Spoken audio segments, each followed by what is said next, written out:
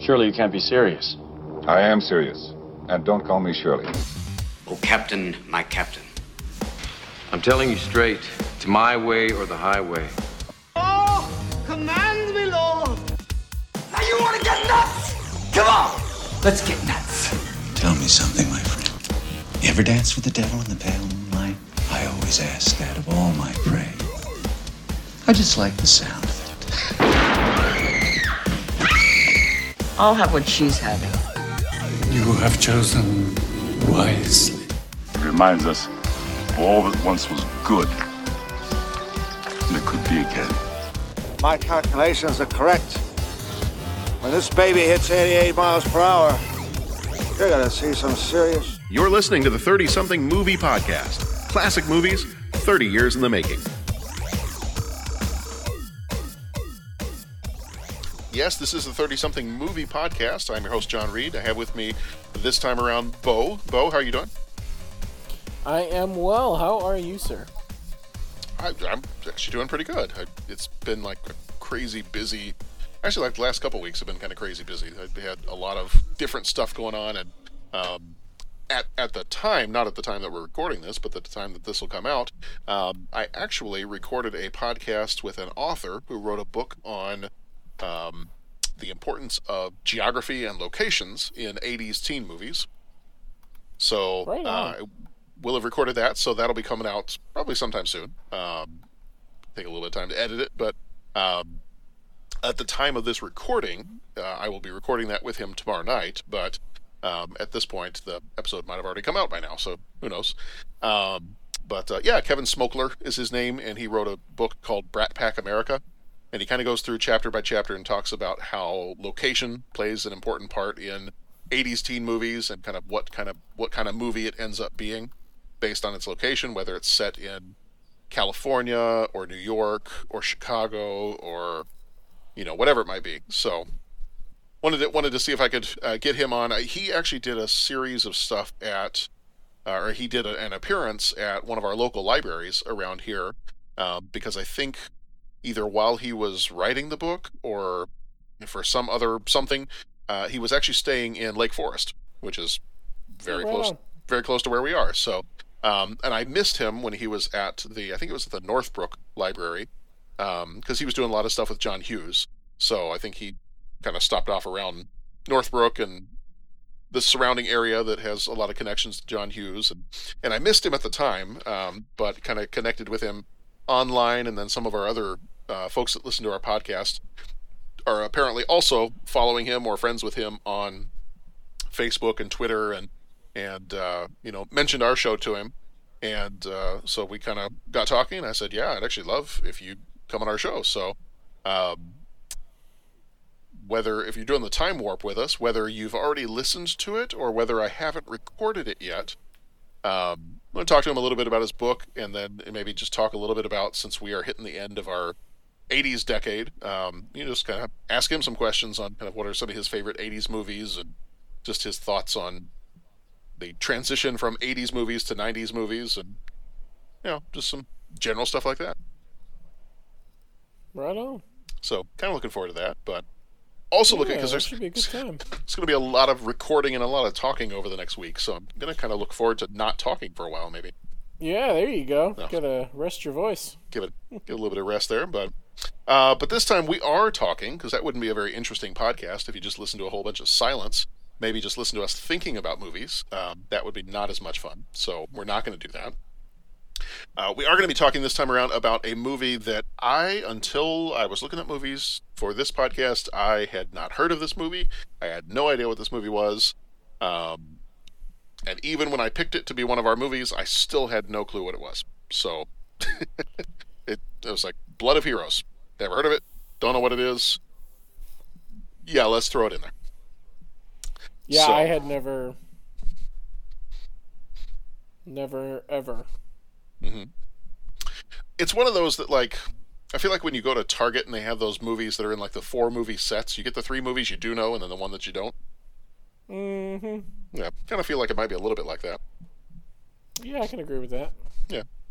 So anyway, this time is Blood of Heroes, episode number 228 for our show, Blood of Heroes. Very quickly, we spoil the movies we talk about, so if you haven't seen the movie yet and you want to go see it, go check it out first.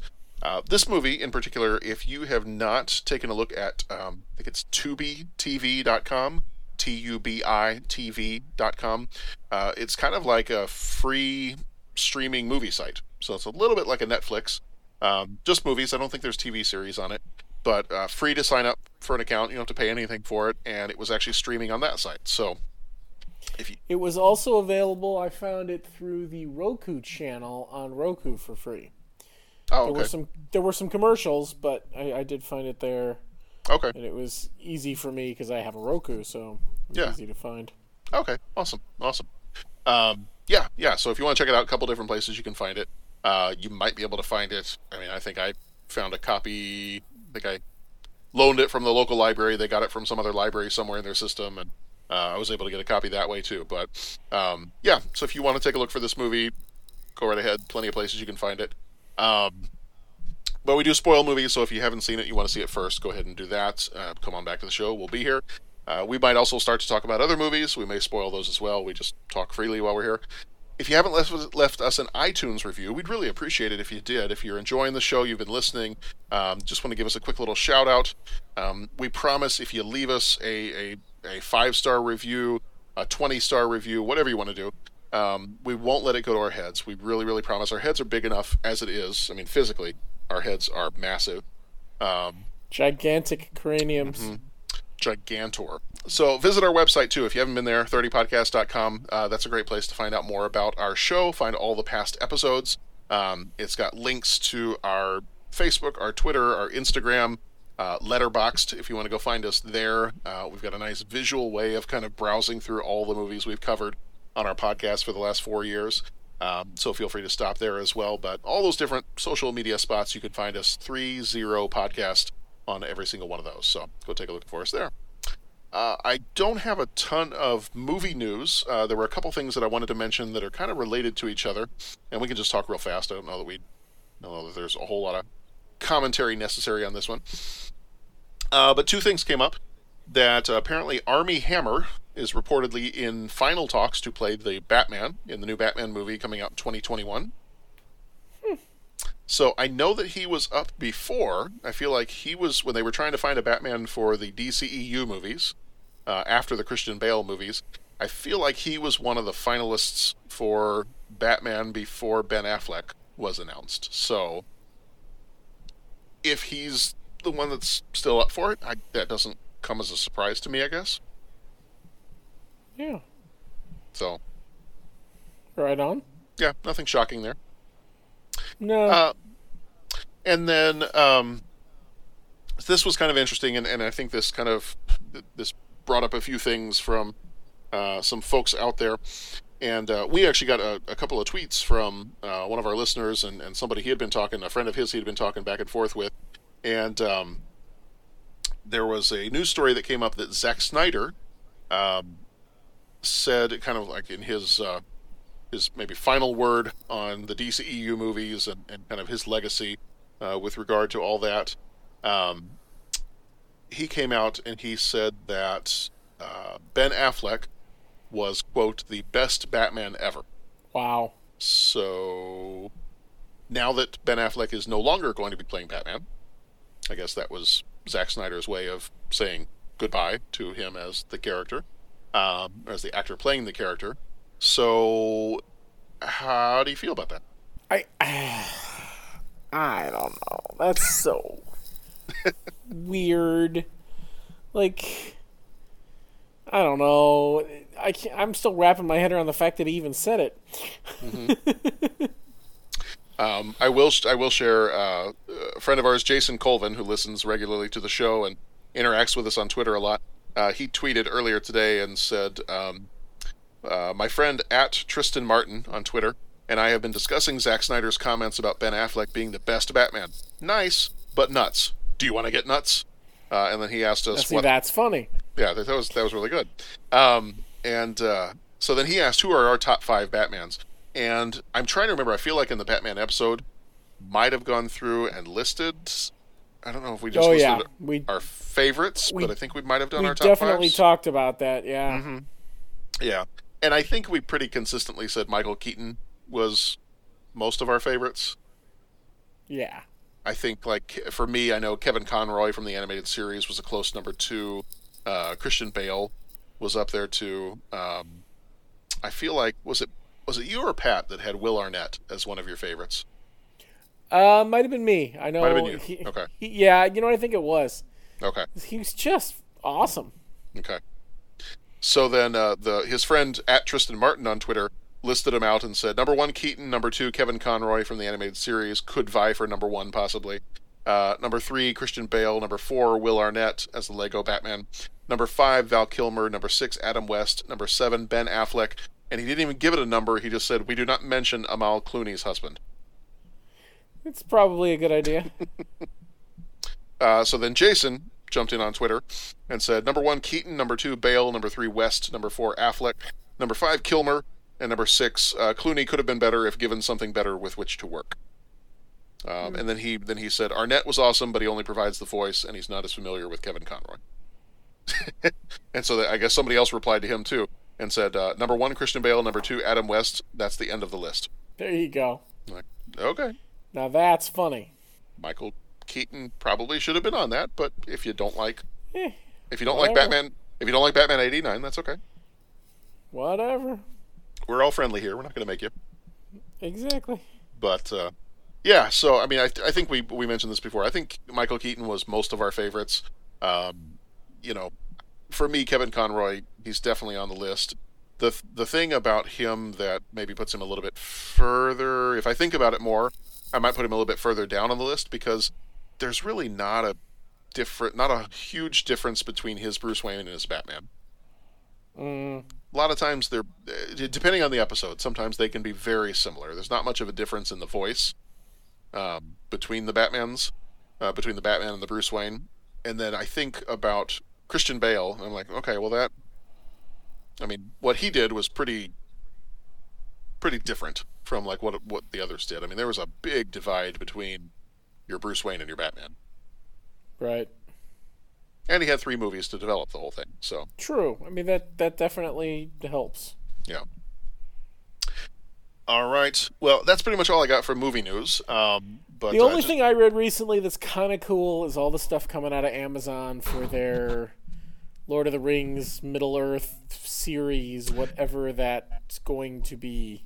Yeah, I haven't had a chance to look yet, but I heard they posted up some kind of an interactive Middle-earth map. Yeah, they did. Okay. I'll have to go take a look at it. Yeah, I'll be curious to see. I want to see what they're going to do with that.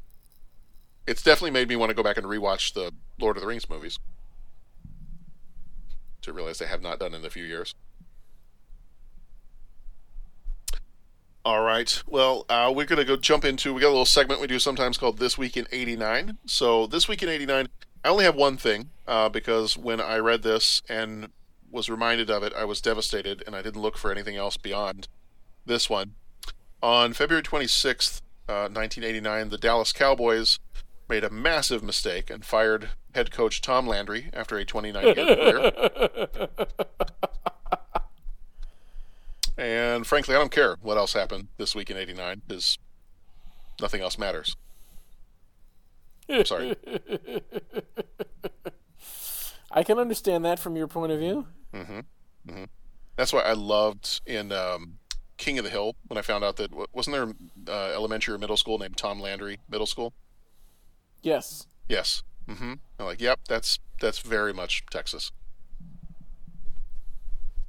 I had actually had a poster up in my bedroom as a kid, and on one side of the poster it was the 1986 Dallas Cowboys team picture, and then on the other side of the poster it was Tom Landry in like an Uncle Sam pose where he's pointing at you, and it says and it said something like I want or Tom wants you or I want you for the Dallas Cowboys or something like that. Only you would have that poster. Mm-hmm. Me and every other kid in Texas. Well, fair enough. Mm-hmm. So that's all that matters for this week in 89. I guess if anybody else cares about anything after finding out that was when Tom Landry got fired, The book this time around, the top book in This Week in 89 was Star by Danielle Steele, which I'm sure you've read cover to cover many times, Bo. 3 or 4 times, sure. 3 or 4? Okay. Was it good?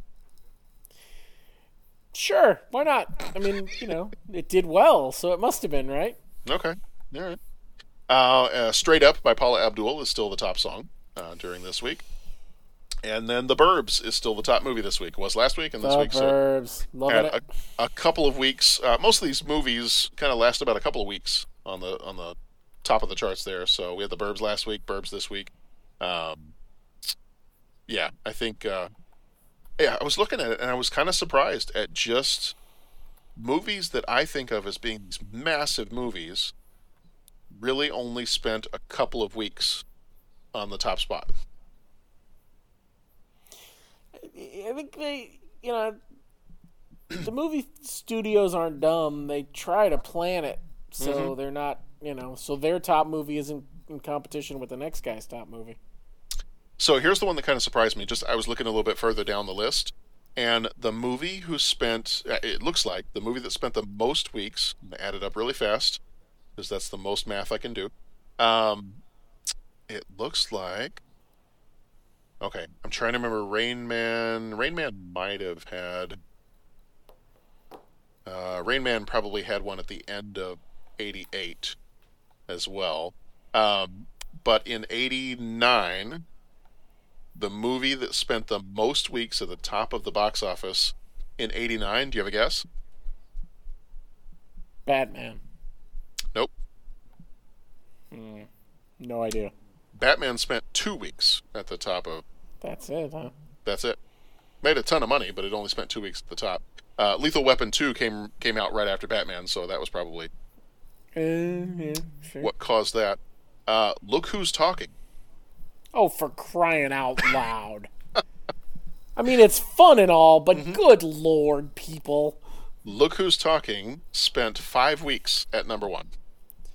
It must have been a slow 5 weeks. Well, now granted, it's October, November, and October, November is not known for its, amazing movie times, but yeah. Still, 5 weeks, that's insane. The other closest ones were Rain Man in January and Uncle Buck in August and September. Well, at least those I can sign up for. Yeah. Look Who's Talking. What the hell? Uh-huh. Love the movie, really, but come on. Yeah. Not a movie you'd think of as...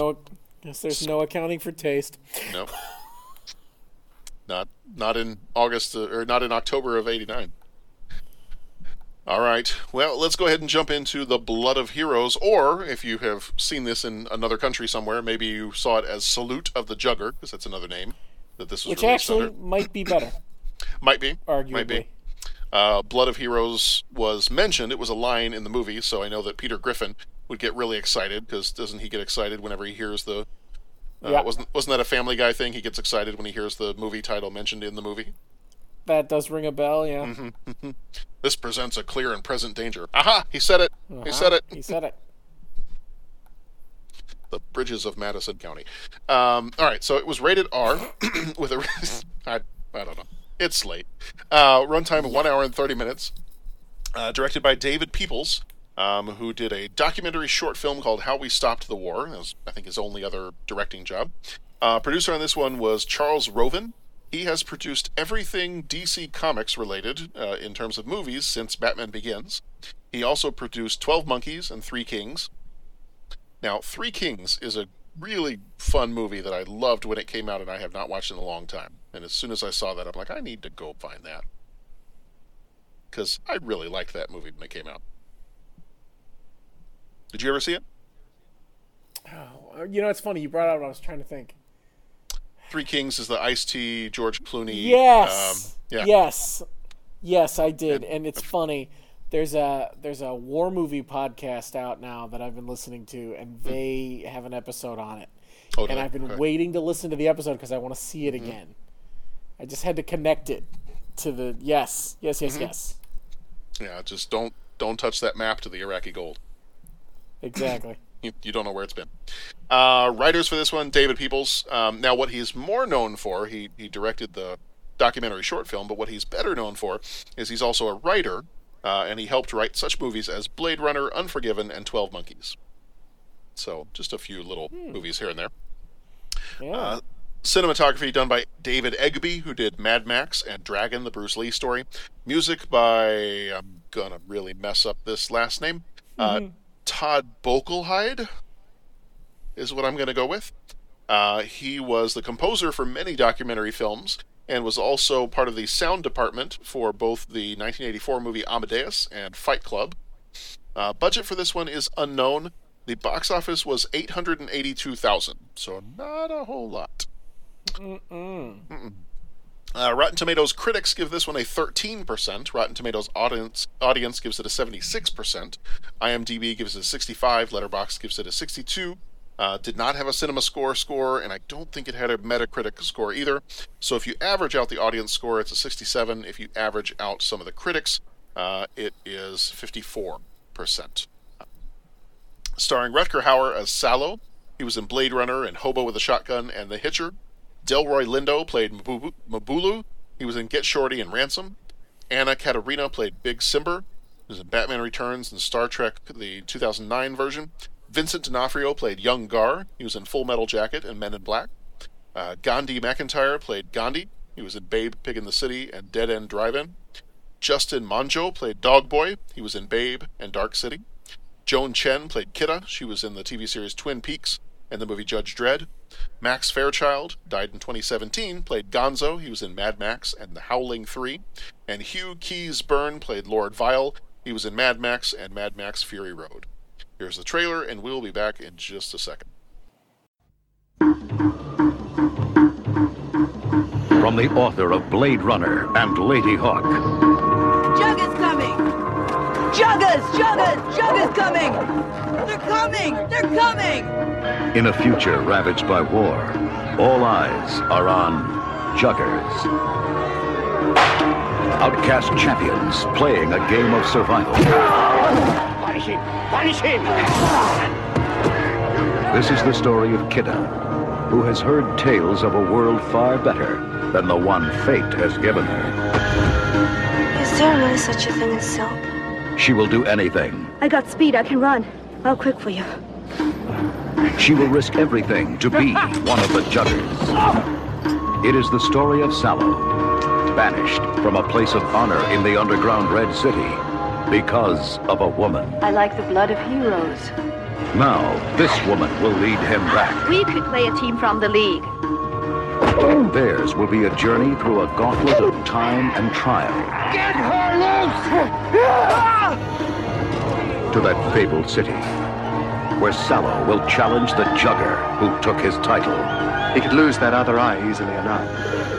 Where Kidda will discover that the world of her dreams is no dream at all. I don't want the attention of the League. But I do. Rutger Hauer. It must be soft. Skin with no scars. I like scars. And Joan Chen of The Last Emperor. They accepted the challenge! 100 stone! 3 The salute of the Jugger. I wanted to win. It's not over.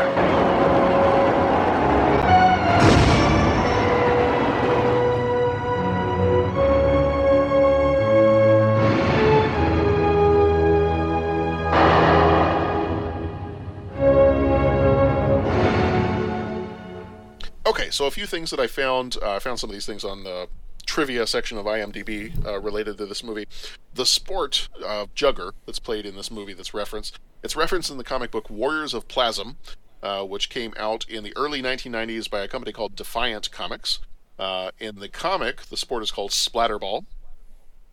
All 5 player positions in Jugger are mentioned in the dialogue between the characters. Quick and Slash are the most mentioned, while the Drive and the Back Charge are mentioned by Sallow, Big Simber, and Mabulu when they're seen arguing partway through the film.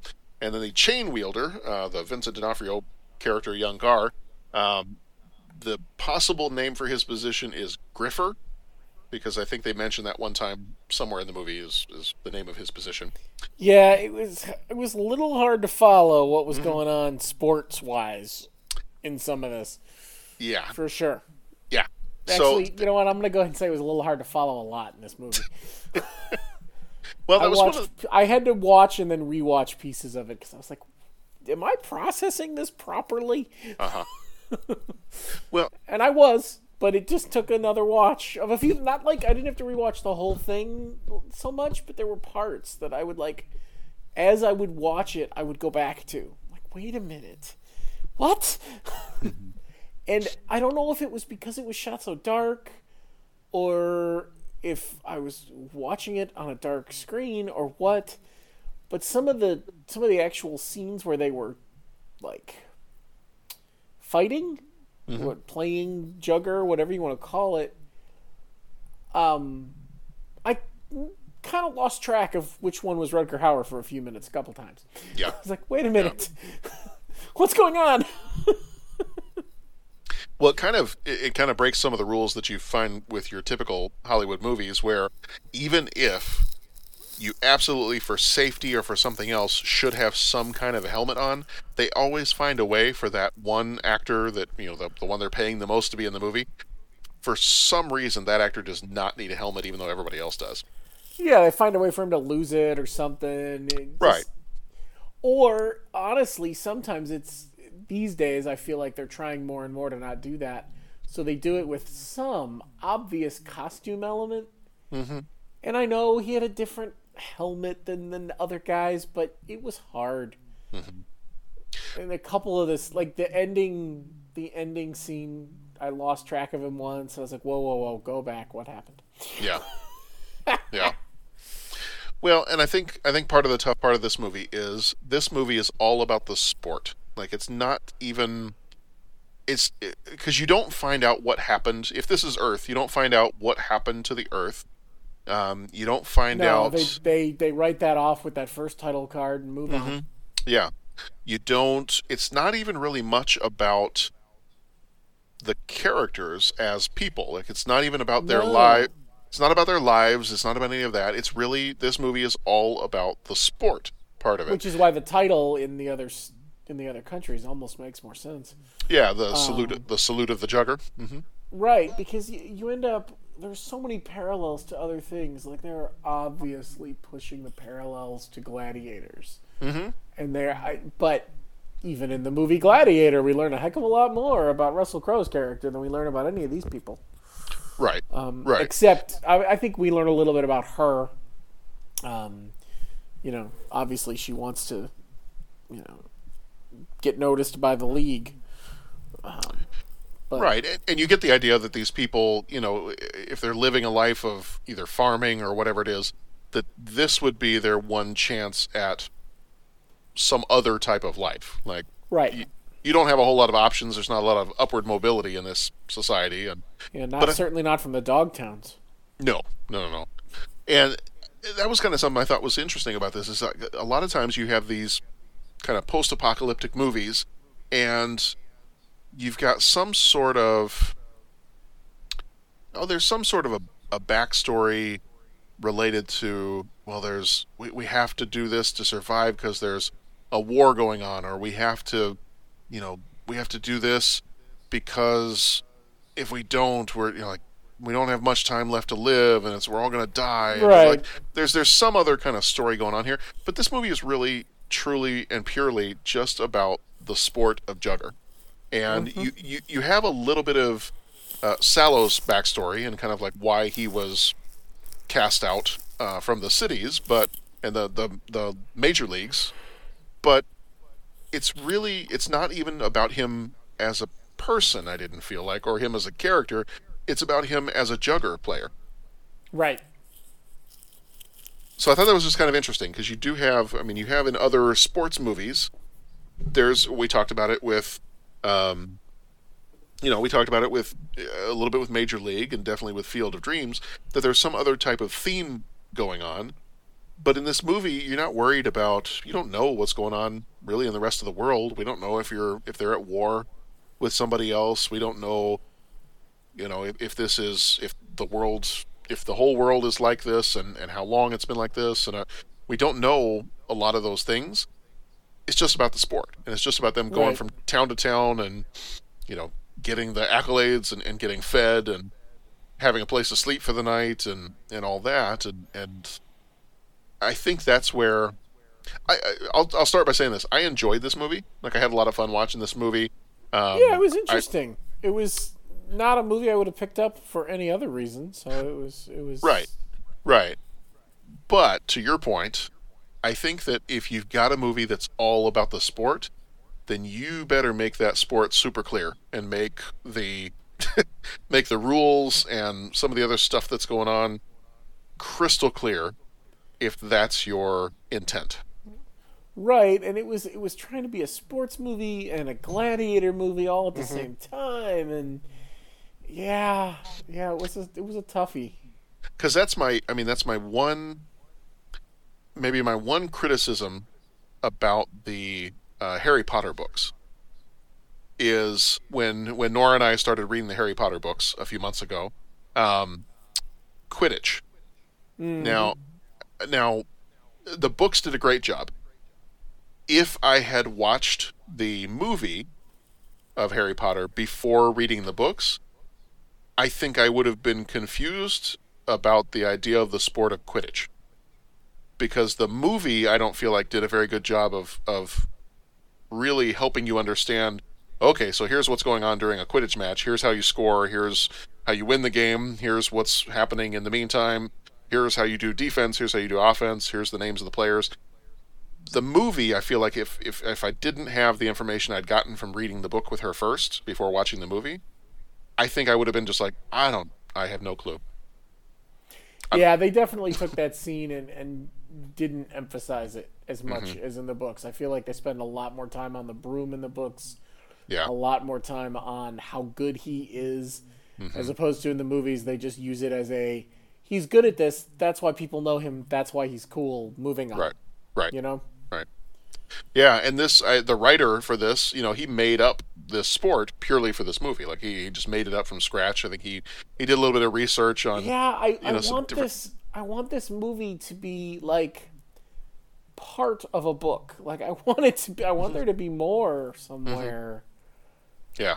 And it's not there. Well, he based it off of the short story of Rollerball. That's right. The movie is based off of too. And then just kind of brought in his own elements of like tribal sports that he had researched and some other stuff. And but yes, I mean, for a movie where it's supposed to be about the sport, that was the one part where the scenes with the sport were captivating. Like, I was watching the entire thing. My attention was kept by the sports scenes. The more I started to understand what was happening, like, I was like, okay, I get it. But it took a little while to get into it, and I kind of feel like a sports movie shouldn't take so long for you to get into and understand the sport. And as much as we're talking about how it was so about the sport and there wasn't much going on, I also feel like we could have seen maybe one more match before the final match. Yeah. I don't know that we ever got I can't figure out what they wasted time on either, where they could have put another contest, but that would have been good to see, I think. Right. Just because. But, Yeah. Yeah. So I mean, I don't know that I have a whole lot more to say about the movie itself. It was a fun movie. It was, it was entertaining. Yeah. I don't know. I don't know that I'm going to go back and watch it again. I don't think watching it a second time would be challenging. Because you already know what's going to happen. Right. Dude's going to lose an eye. Right. Yeah. Now, the one thing that I thought was really cool, and I actually went back and watched several times, is, and I don't know if you found this, if you looked up anything related to it, they've actually turned it into a real sport. Yeah. And the first time I read something, me a little. Well, the first time I read something on it, it was like, well, yeah, and then a group of Germans. I was like, oh, nope, that's all I need to know. Yeah, exactly. Of course. Okay, the Germans. Was it over when the Germans bombed Pearl Harbor? Trust the Germans to see something in a movie and be like, no, if he can make that up, that's not even a good German accent. trust them to see something in a movie and be like, I think we could do that. I think we could make that a real sport. Let's try that. Mm-hmm. So I found a bunch of videos on YouTube of actual jugger matches, and I will say, and I'll put some of those up in the show notes too, so people can take a look at them, and I'll text some to you just so you can see it. But they're kind of fun. Like it looks like obviously it's less violent. You're not like poking people's eyes out or trying to like do crazy things. That's a good thing. Thankfully, it looks like most of the weapons that they're using are not necessarily foam, but they're at least some type of softer weapon. Sure. Even the chains are the guys swinging the chains around. Even those I think are probably plastic. It's like a weird cross between. It looks like a strange cross between like rugby and fencing and lacrosse. Like it's very. It almost. I can see that. Watching the actual sport almost makes a whole lot more sense than what you see in the movie, because instead of them like beating each other into submission, they have these rules about if you get hit, you need to kneel down for a few seconds. And so you kind of watch the sport unfold, and you're like, oh, okay, well that kind of makes sense. And then you kind of see them how they play out. You see the different, positions on the field and kind of what their purpose is. So I watched a few of those videos. I was like, well, actually, this is the Germans. Actually, I'm not going to make fun of them for this one. This is actually kind of fun. Yeah, so I'm not playing this anytime soon. No, I mean there is a league in North America, so I mean if you ever want to get, of course there is. There might have been one close to Chicago, so we can always try to check one out sometime if you want to, you want to become a jugger. I would go watch. I think I would go watch too, just for the. Just to be able to say that I went to a jugger match, I'd go watch. Yes. Mm-hmm. So, okay. So I think in terms of like the movie itself, that's all I've got for The Blood of Heroes. Like I said, fun movie. Did you watch the alternate ending? No, I did not. The alternate ending is available on YouTube. Okay. The Salute of the Jugger ending. It's like 5 minutes. And it's funny. It's like basically saying wash, rinse, repeat. Like, okay. They introduce a new jugger, and Rutger Hauer has one kind of staring off into the distance line, and it's interesting. Okay. All right, I have to go take a look at it. No, I didn't. I didn't see I was just so intrigued by the fact that there was a guy who's credited in the American version, but he doesn't show up at all because he's only in the last 5 minutes, which we don't have. Okay. Very interesting. All right. Yeah, go take a look. All right. Well, I have some 5 questions for us, so let me jump on into our 5 questions here. He asks each traveler 5 questions. It's impossible to answer. Impossible because you don't know the answer. Nobody could answer that question. You've got to ask yourself one question. What are you asking me for? I don't know. What you've just said is one of the most insanely idiotic things I have ever heard. At no point in your rambling, incoherent response were you even close to anything that could be considered a rational thought. Everyone in this room is now dumber for having listened to it.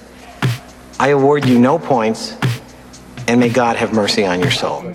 Oh my God, I'm watching this in another window. The chain thing is brutal. Are you watching a jugger match? Yes. What are these people doing to each other? They're Germans. Oh my God, I can't believe this. I'm out. And I'm not sure what that means, and I apologize if that offends any of our German listeners. But I closed the window. I can't. Okay. Can't do it. That's crazy. In German, it's called a Window. Oh, dude! It's a window. You got to do the V's. Do the V's. That was brutal. No, it's not. They instead of W sounds, there's V sounds.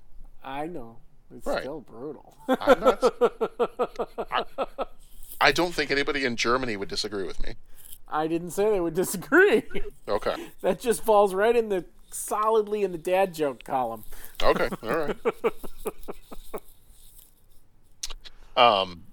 Did you also see, I know this is a few weeks after it happened, but did you see that Bruno Ganz died?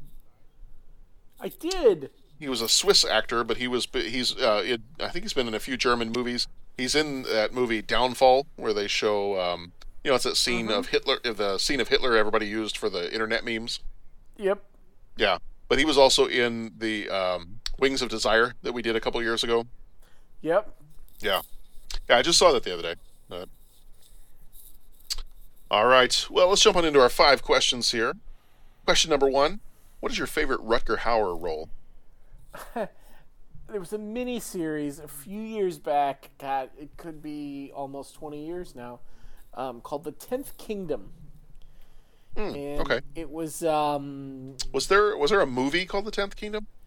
Yeah, I don't think it was technically a movie. I think it was technically like a 5-part miniseries or whatever, but they released it on tape at one point. It was like 6 episodes or something across 2 tapes, maybe 3 tapes. But it was on NBC, I want to say. It was another one of those. It was kind of like the recent... oh, crap. What was it called? Recent TV show, Fairy Tale, Once Upon a Time. It was similar to that. Oh, yeah. It was very fairy tale-y and whatever. And Rutger Hauer played the huntsman from the Snow White story in that. And it was really good.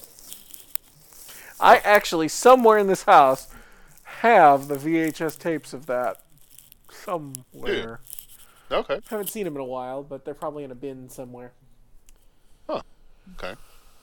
One of the few Rutger Hauer roles I know off the top of my head, to be honest. It's an actor who I know as a person and as a name, but if you say, name something Rutger Hauer's in, that takes a little doing for me.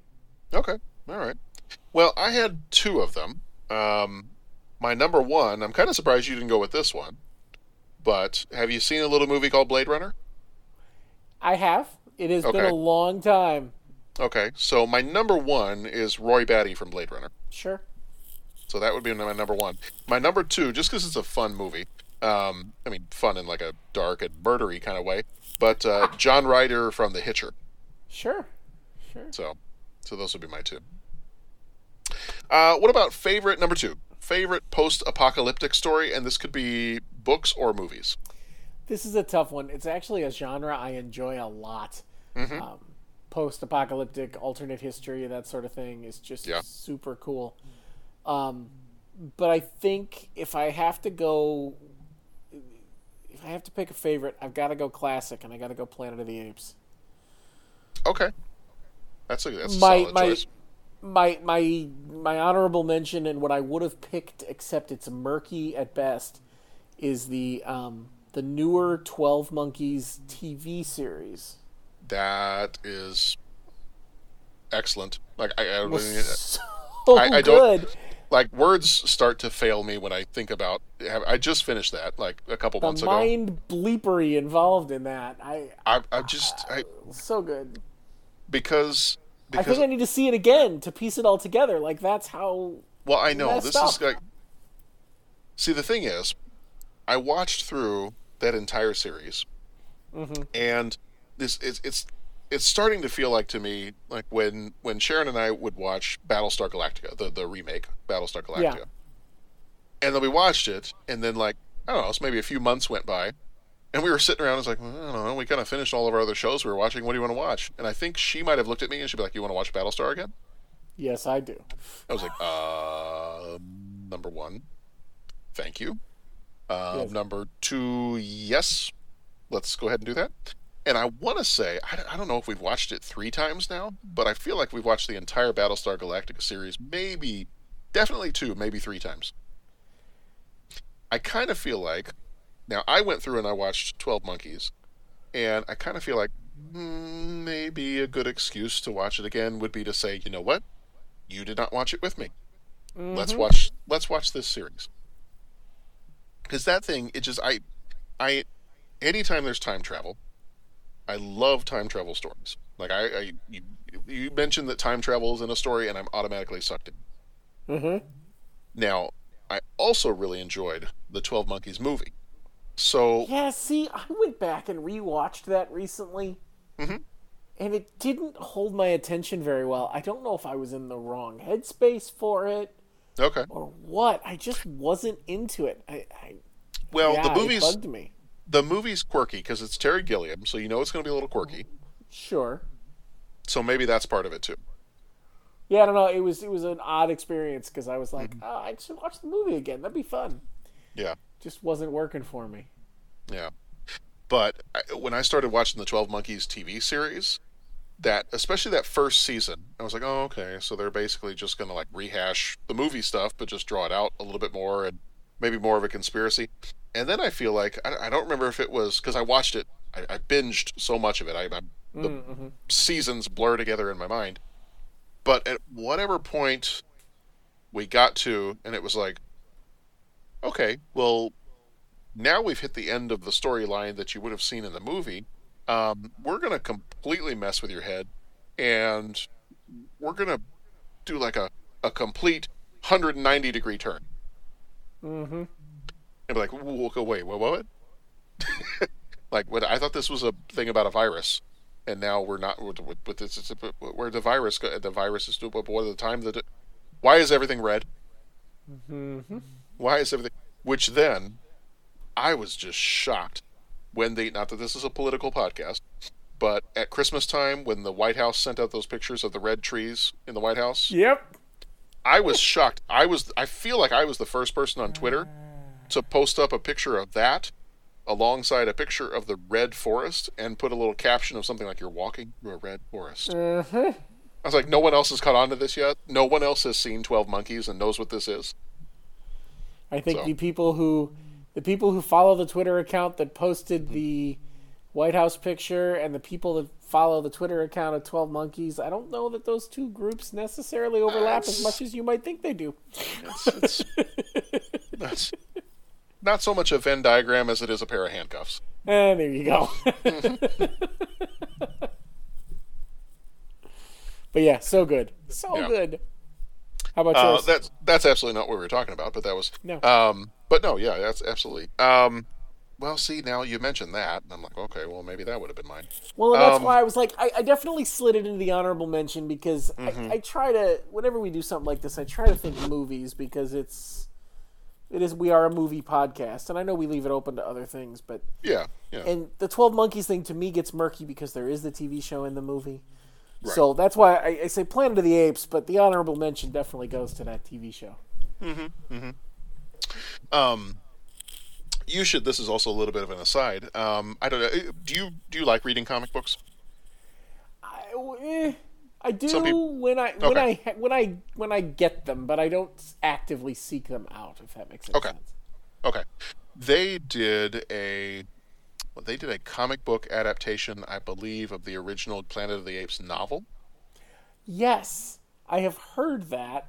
And I wanted to pick up a copy of it. I think my brother told me about that. He is a huge, he has both Planet of the Apes movie sets, like the original and the new sets. He loves those movies. Yes.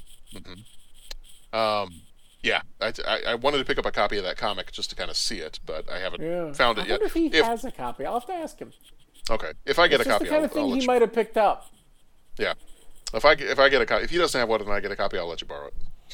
Because that's cool. I mean, it's just a classic in that the scene with the Statue of Liberty when you just the first time you see it, it just drops a load in you. You're like, whoa.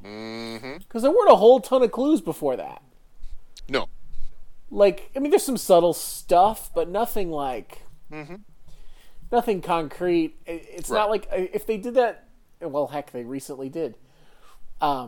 Remake it today, they're going to start hinting way too early. Any movie, like, with stuff like that, they start hinting, and you're like, oh, maybe... Right. And I think, unfortunately, part of it is because Planet of the Apes did it. And now you're always thinking, oh, could it be? Maybe it's that. But, man, the first time you see that, there's nothing that can prepare you for that. So mine, this is a category I have a hard time with too, because there's so many, and I find that a lot of times my enjoyment of time travel overlaps a lot with my enjoyment of post-apocalyptic stuff. Sure. So, if I were to pick a movie, I'm going to pick Terminator, because I thought you might. Yeah. Because even as a kid, like, that whole idea just completely fascinated me. As somebody who, with Back to the Future and all this stuff, just fascinated by the idea of time travel and like, Quantum Leap and that kind of stuff. Mm-hmm. The whole idea of Terminator being, you've sent someone back in time to try to prevent the future that actually exists. And then my little, like, teenage mind was trying to wrap my head around the different paradoxes of, well, wait a minute, how could John Connor exist if he never needed to send his father back before, if he didn't send his father back before? Mm-hmm. So, and there's that kind of stuff I enjoyed. Like, it didn't melt my brain so much as it just, like, I was like, that's really cool. I don't get it, but it's really cool. So if I was going to pick a movie, I'd pick that. If I was going to pick a post-apocalyptic story from a book, I'm going to choose a book that my dad had read many, many, many years ago and gave me a copy at some point, maybe in high school, probably high school, maybe college, but I think it was probably high school. A book called A Canticle for Leibowitz. And this is, I'm going to completely blank out. I know the last name of the author is Miller.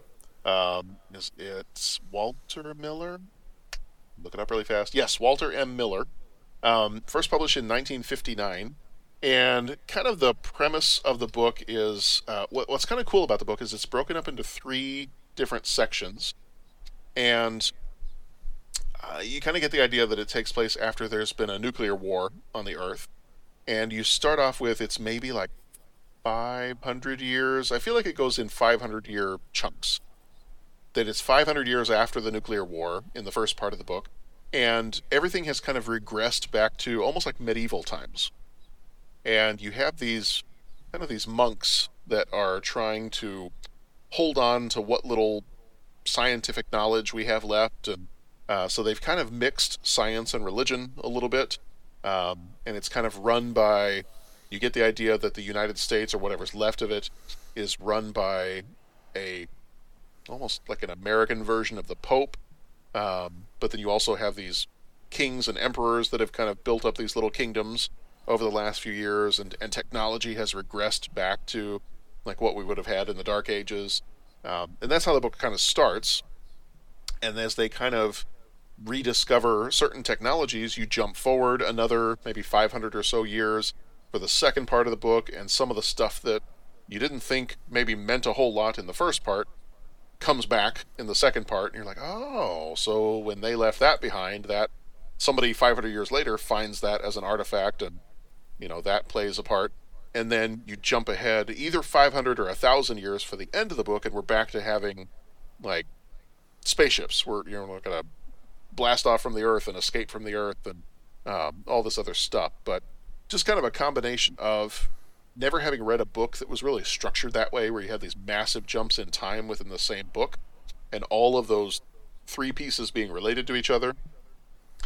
But then also the idea of, like, what does the Earth look like? And they reference these places, like the capital of the Empire in this story is Texarkana. Okay. I've driven through Texarkana. That's not going to be the capital of anybody's empire. Right. But that's kind of cool. Like, the idea of the land still exists, we just divide it up in a different way. So, like, kind of the idea of, like, Hunger Games and having the districts. Like, it's meant to be North America, but, the capital is Denver, or wherever it's supposed to be, and things are just divided up differently. And I don't know, those have just kind of always fascinated me, and just, this was a fun book. And there is a sequel, too. I think the sequel was released posthumously, called Saint Leibowitz and the Horsewoman, or something like that. But yeah, so I read both of those back in high school. Or it's Saint Leibowitz and the Wild Horsewoman is the they released it in 1997 after he died. and there was a lot of Latin in it too, and I had learned Latin. I'd learned a little bit of Latin when I was in school in England, so I was like, oh, I get to practice my Latin and read a book about the end of the world, and well, okay, that's cool. So I think that would be mine. That would be mine. Right on. Okay, number 3. What is the best fictional sport? And I know I listed a few examples for us. When I listed a few examples, I think I put Quidditch, basketball, pyramid, the Running Man, Jugger, pod racing, the Hunger Games. But of the fictional sports you've ever seen in a movie, what is your favorite? This was a tough one. I couldn't decide how fictional, like, a couple of these were. So the coolest fictional sport I've ever seen in a movie wasn't actually a fictional sport, but it was a fictional way of playing said sport. Okay. And this is where, like, I have to admit that I've seen this movie, and it sort of bothers me that I've actually seen it, and that I'm going to admit this in public. Oh, now I'm curious. I went with my wife because I'm a good husband. I went to see the first Twilight movie. Sorry. I know. And you are more than right to laugh at me. However, there is one cool scene in that movie, and in the book too, apparently the scene is really cool. There is a scene in that movie and in that book where the vampires play baseball, and they call it vampire baseball.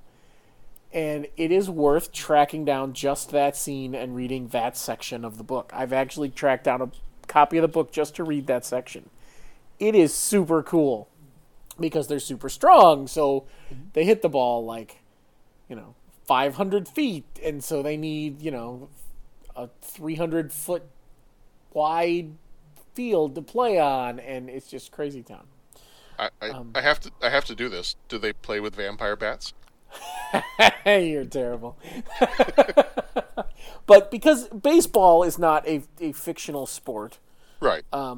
I actually went to another classic, Brocchian Ultra Cricket from the Hitchhiker's Guide to the Galaxy. Okay, I still have never read or seen that. Oh wow, you got to read them. They're so good.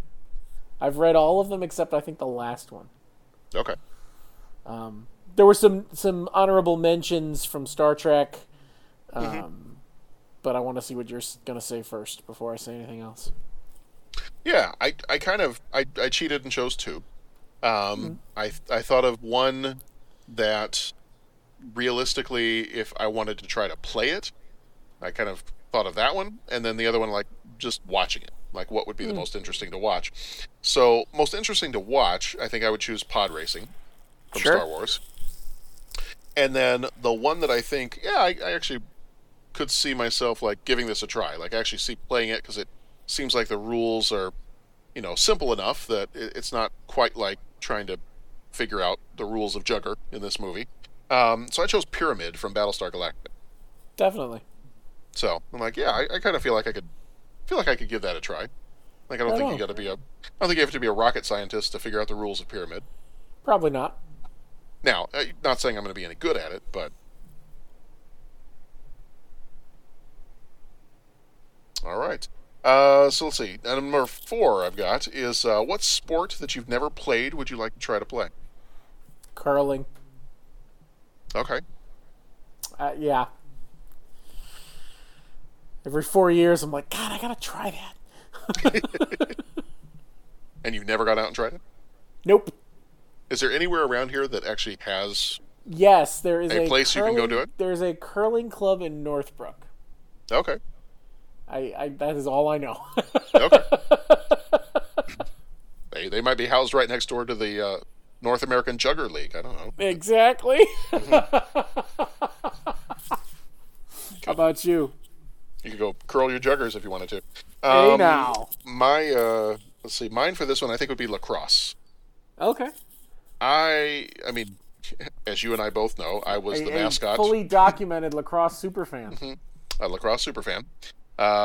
And I think I was mainly a lacrosse superfan because I really wanted to play lacrosse until I found out that the one requirement for getting onto the lacrosse team was like a 2.5 mile run. And it was at that point. Nope, it was at that point I was like, excuse me, I play football and occasionally wrestling. And there's a reason they call it the off season. Yeah. And as much as I would love to play lacrosse, because it looks like a lot of fun, the whole idea of running 2.5 miles as being the requirement for getting even having the opportunity to try out for this team, no, I will be a very dedicated fan, and I will sit in a Grim Reaper robe in an armchair in a lawn chair on the side of the field and cheer you all on. So, but it would be lacrosse if I were to choose one. Right on. All right, number 5, final question. Who is your pro or college sports hero? I'm going to let you go first on this one. You never get to go first. Okay, so this one, and again on this one, I kind of had 2 that I was looking at. If I was going to choose somebody as like an overall, I admire, from what I know of the person, I admire both the person and I admire their accomplishments in their particular sport, I think I'd go with Emmitt Smith. So he would be, it doesn't hurt that he was a Dallas Cowboy, but just everything, maybe there were some things that, I don't know if there were ever some things that he did that were, questionable, or, he was a jerk to somebody somewhere. I don't know. I've never heard any stories like that. Everything I've ever seen or read about the guy, he seems like a nice guy. He seems like a decent human being, and, did a lot of stuff for charity. He was a great running back, and, I think that would be the person, the overall person, that would be the one that I would choose. Now, immediately what came to mind when I thought, okay, sports hero, immediately I went to Michael Jordan. Sure. Now, my reason for that, though, the more I find out about his personal life, I'm like, I don't maybe need to know. You don't want to know that. No. So that's why I say you don't want to know none of that. No. That's why I say Emmitt Smith overall, because I feel like even his personal life, not that I'm aware of, like it's not to say it hasn't happened, but not that I'm aware of, there doesn't seem to be much in his personal life that would make me go, I don't think I'd want to be friends with this guy. I'll watch him play his sport, but I don't think I'd want to be friends with him. Michael Jordan, I immediately thought of him because when I think of a pro athlete that I would look at and just go, I could watch that guy play nonstop. I think of like the game he played with the flu, and just like all these things, like stuff he did, and I remember watching when he was with the Bulls. It's like the kind of stuff that it's the stories you're going to tell your grandkids someday when you talk about sports stuff. Like anytime anybody wants to hear it, I'll talk about watching that game where he had the flu and how just amazing it was to watch him play that despite the fact that he was sick, and just other stuff that he did. As a person, not so much, but right. So those would be my 2. Overall, I'll go Emmitt Smith. Nice. If it was purely for his dedication to the sport and his skill and just all that stuff, I would do Michael Jordan. Right on. But I don't think I'm gonna sit down and have coffee with Michael Jordan. Yeah. His Actually, number one. I think it would be really entertaining. I don't like coffee, but I'd like to sit down and have a scotch with Michael Jordan. Okay, I could do that. Like, that would be interesting, to say the least. All right, who's your sports? This was really hard. Like, I kicked around a bunch of names who I loved as players, but the more I thought about it, even with all the stuff that kind of came out after with the most recent book, Walter Payton, I think, He would have been on my list too. I don't know that I heard what came out with a book. Oh, there was a new, and I say new, it's not that new now, maybe 4 or 5 years ago, a book came out, and there was, nobody's perfect, nobody's a saint. There was definitely some stuff, and some people got real angry that this guy wrote this book, and even ever said these things, but they were all true, and everybody knew it while it was happening. The funny thing is, I don't even remember the details. I just remember it being talked about a lot when the book came out. And how dare he, and this, that, and the other thing. And nobody's perfect. The other guy who I always think about when I think about stuff like that is Barry Sanders. Yeah. He was a classy guy. And one of the things I always liked about him was he left without, like, he didn't try to hang on too long. He didn't, because he knew there was life after sports, you know. He knew that he had an opportunity to play this game, and he loved this game, and he played it, and then he was done, and that was okay. Yeah. But I think overall I would have to go Walter Payton, for sure. Okay. All right. Well, that's going to do it for our 5 questions. If you want to share your own answers to any of these 5 questions, or if you just want to kind of reach out and let us know if you've watched this movie, if you've watched either Salute of the Jugger or The Blood of Heroes, feel free to just reach out and let us know what you thought of this movie. We'd love to hear from you. This is like I think Bo mentioned earlier, this is not one of those like crazy popular movies that a whole bunch of people, when we feel like, have gone to see, or have picked up at some point. So we'd be curious to know how you felt about it if you've seen this one, or if you happen to watch it after listening to our show.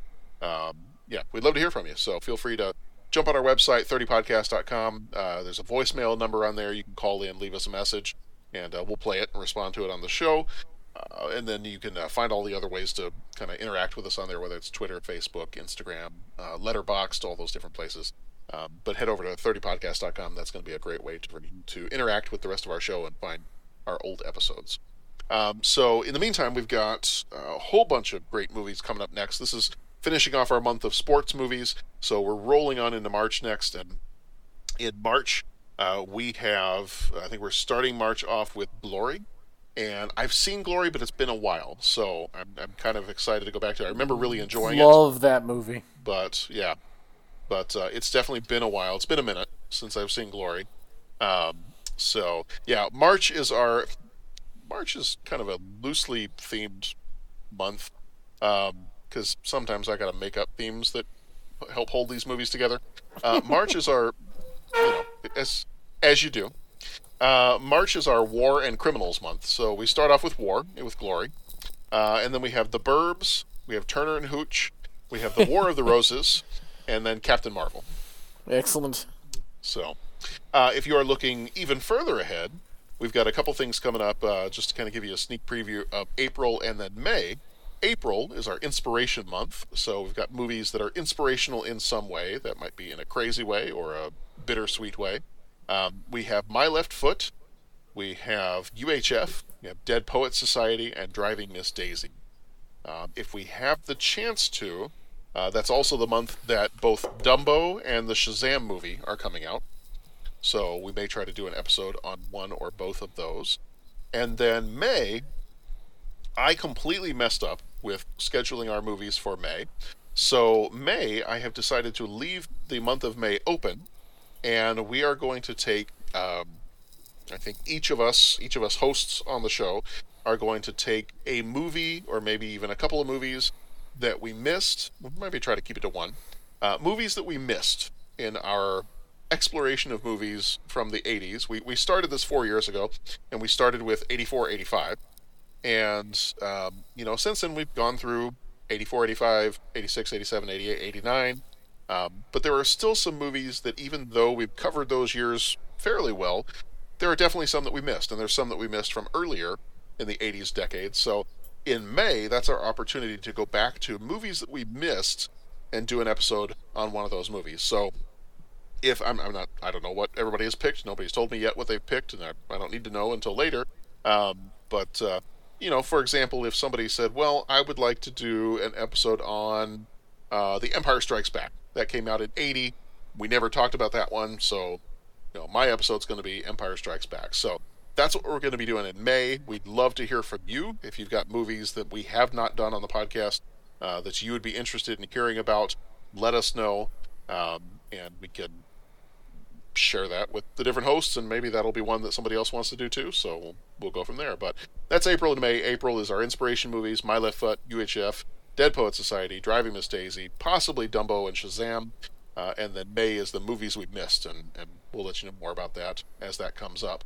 And I know Jeff is working on our 250th episode, which I believe is going to be coming out in July. Yeah, July. And That one is, without giving too much away, that one is going to be related to 80s cartoons. So I've already started trying to rank things, and it's caused a lot of problems. But just got to do it. Got to throw a dart at the wall and take a stand. I did, and then I moved the dart because I just, after I thought more about it, I disagreed with where the dart landed. See, that's the thing. Can't think too much about it. First gut instinct, usually right. I know, but I kind of I made my list, and I was like, I'm done. I think I pulled a Kramer. I walked into Jeff's classroom. I was like, I'm out, and I put down my list of stuff, and I was like, here's my list. Hold on, never mind. Let me take that back for a second. And I was totally convinced. I said, nope, it's done. It's finished. I'm not looking at it again until July. And then I took it back, and I just sat there for a while, and I was like, silly man. Maybe I should. I'm not going to look at the list again. And then it kind of pulled at Ghostbusters. I looked at the trap. Yeah. I looked at the trap. Don't look at the trap. It's a trap. It's a trap. So, all right. Well, that's going to do it for us this time around. Again, check out our website, 30podcast.com. That's going to be the best way to find out more about our show. And like I said, we'll be back here next time with Glory, and then following that up with Tom Hanks' Smorgasbord for a couple weeks, The Burbs and Turner and Hooch, and then War of the Roses and Captain Marvel. So thank you for being here tonight, Bo. Thank you, John. All right. You all be excellent to each other. Go watch some good movies, and we will see you back here next time.